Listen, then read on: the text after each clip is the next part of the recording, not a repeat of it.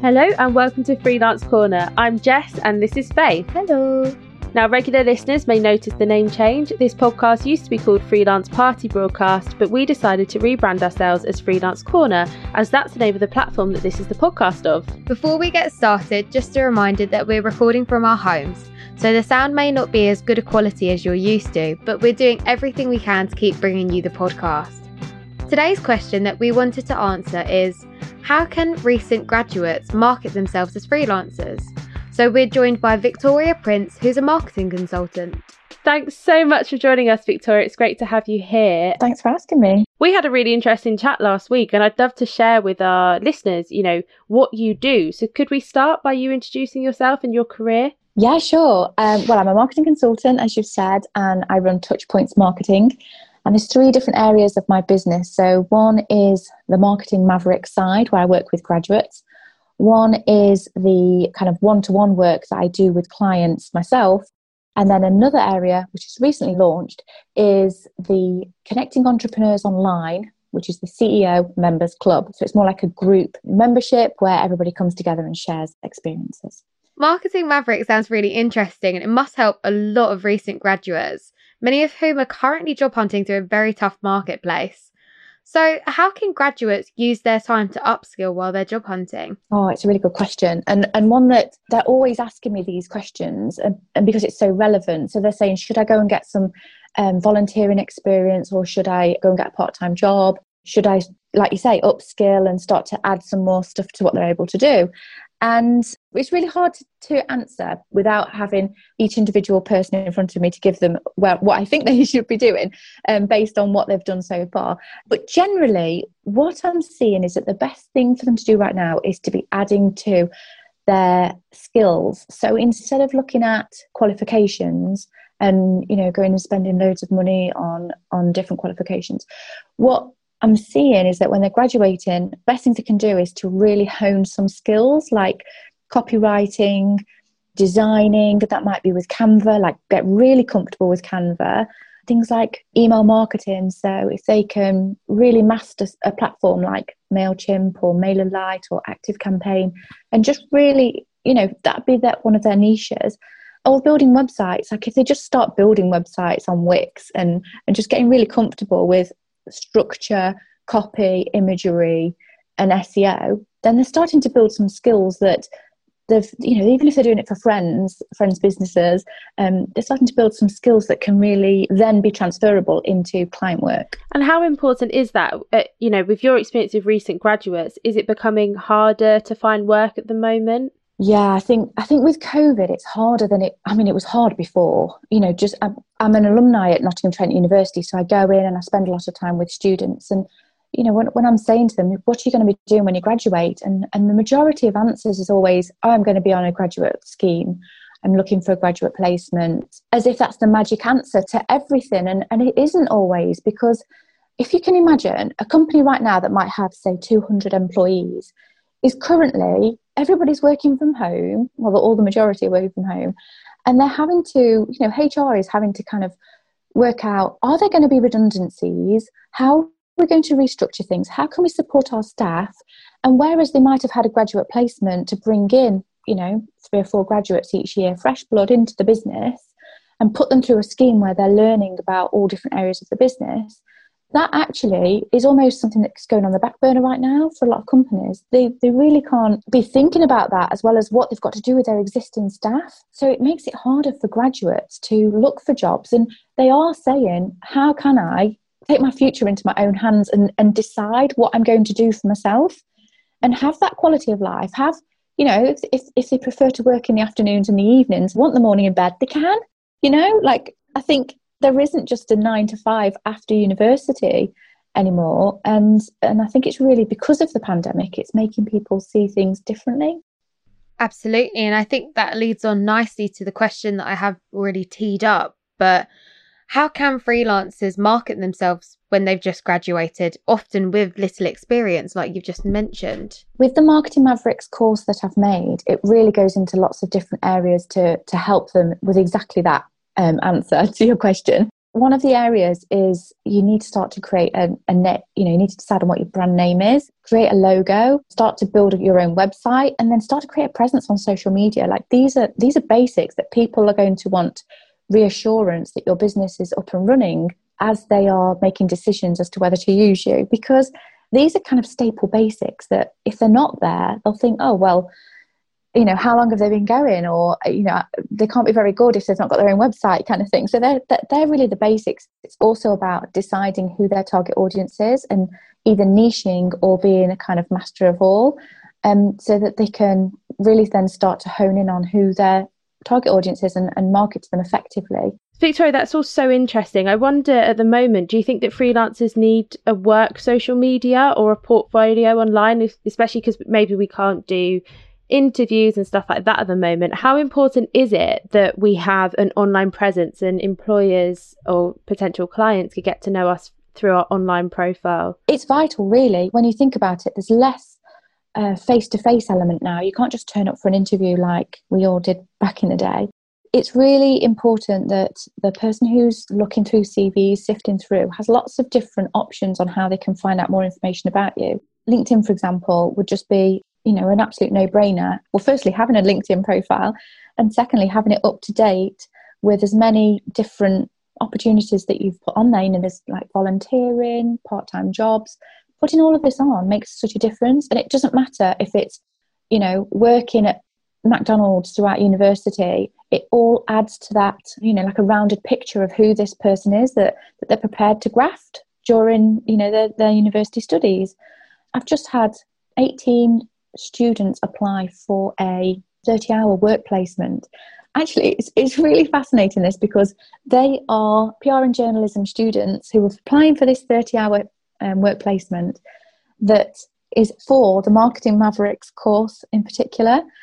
So because they are of that age, it's perfect because they're helping me to target people that are their age, that are marketing students. So within the applications, it's been so fascinating to look at graduate LinkedIn profiles and to ask them questions about what would you do to market this, or what skills can you bring to this? And, half of them came back and they were literally like filling it with paragraphs full of information because they want it really bad, because they want to add all of this information in.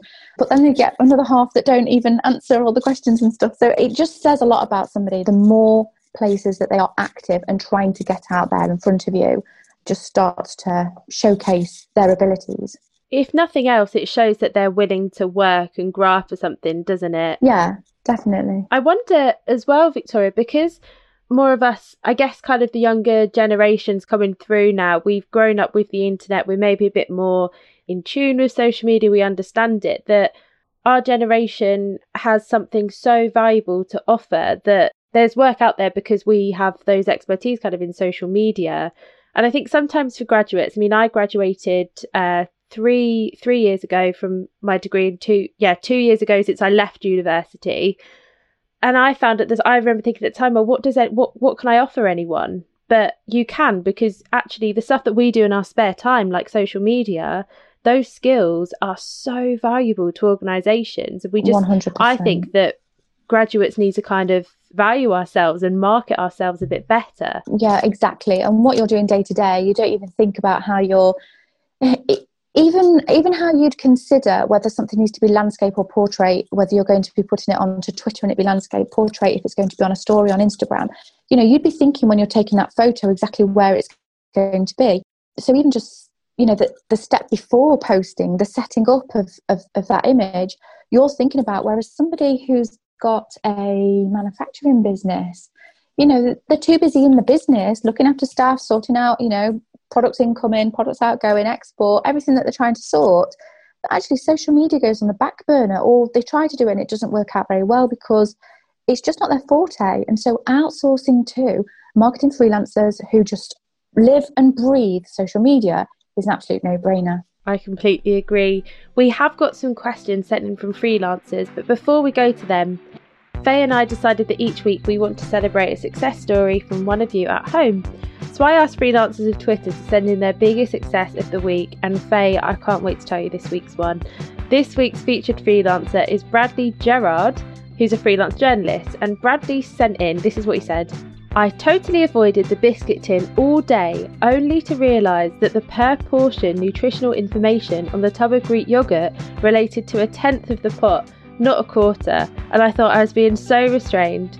In terms of work, I've discovered some more work avenues. Good for you, Bradley, and I appreciate the focus on food there rather than work. It's exactly what I wanted to read. So I think we can all agree that portion sizes are a joke. So congratulations, Bradley, on your restraint, even if it was misplaced. I completely agree. I can't even eat just one biscuit. I have to eat the whole box. So fair play to you, Bradley. If you want to be our featured freelancer in the next episode of Freelance Corner, please send us your success, no matter how big or small, to content@freelancecorner.co.uk, and we'll let you know if we feature you.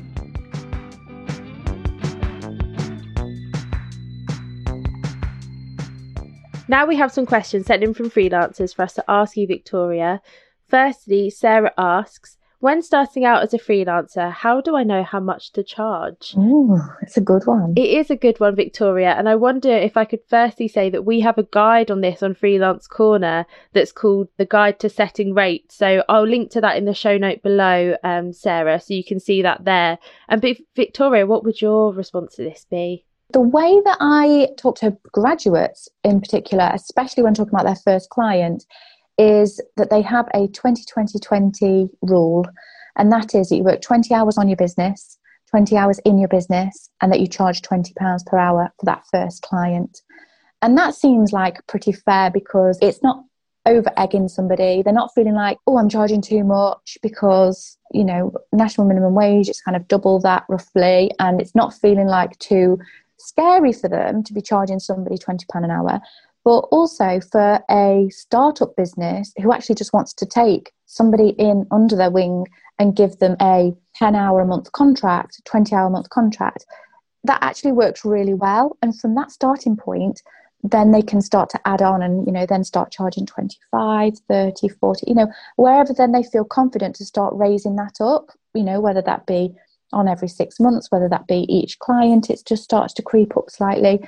And then just keeping that rate for that client for a set amount of time. And then, you know, as things move on, move the price up.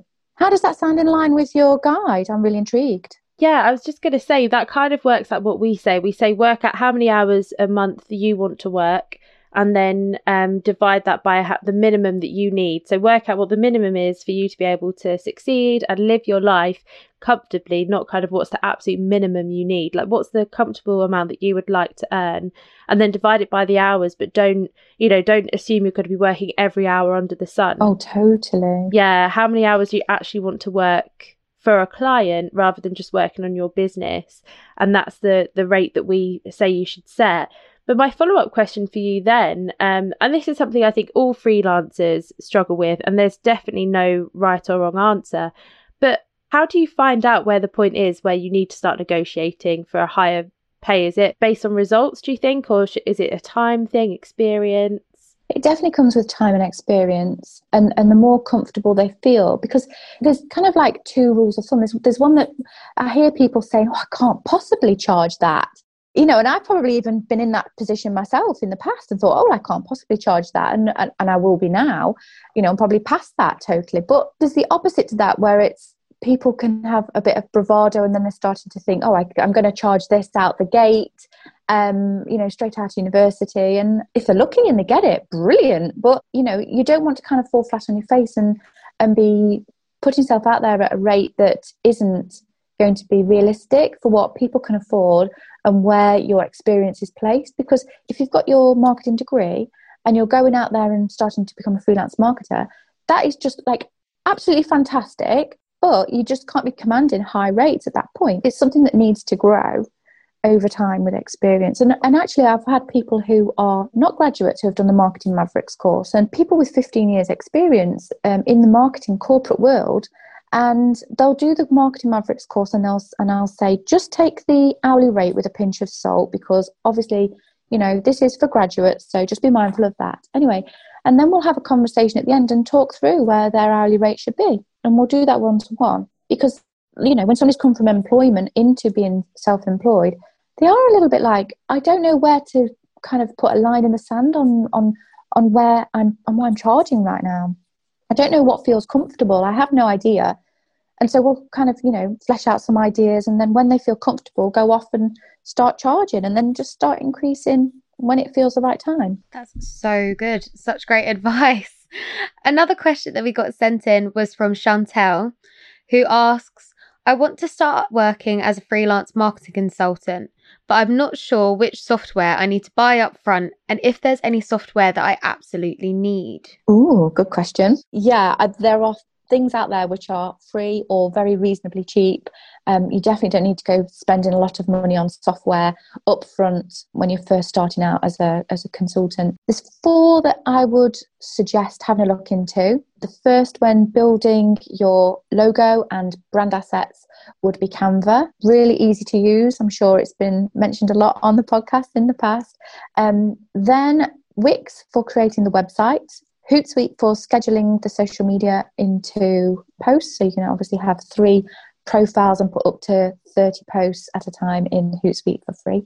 And then Wave for invoicing. And that's something that is in the Mavericks course, where I'm talking about all of these areas and helping them to gain confidence in what they're doing so that they can just hit the ground running. That's really interesting. I think that this Marketing Maverick course just sounds incredible. I've already been telling so many people about it, Victoria. I honestly have. So many people I've just said, this is a really good idea. Thank you. And when we shared it around the marketing team and had a look at it, everyone was so impressed. And the feedback that I've had from so many people is, I wish that had been there when I graduated. Yeah, I hear that a lot.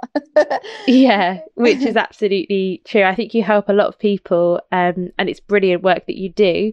The last question we have is from Steve, who asks, how can I ask people to recommend me on LinkedIn? I don't want to seem imposing. This is an interesting one, Victoria, because I guess this is about how you market yourself and how the confidence when you just graduated to kind of ask for those recommendations. So do you have any advice there for Steve? I had a request recently, and actually somebody had reached out to me and they'd sent an email and they said, we were talking about something else, and then they said, would you mind if I send you a LinkedIn recommendation request? And then I was like, of course not. Yeah, go for it. Then it came through after that. And it just seemed like a nicer way than just being, if he's saying I don't want to seem imposing. I guess imposing would literally be clicking that request button on 100 people in one day. And those people thinking, oh, hello, I've not seen you for like 5 years since before you even graduated. Who are you and what do you actually do now? So I think it's speaking to people who, getting specific about who you want to recommend you.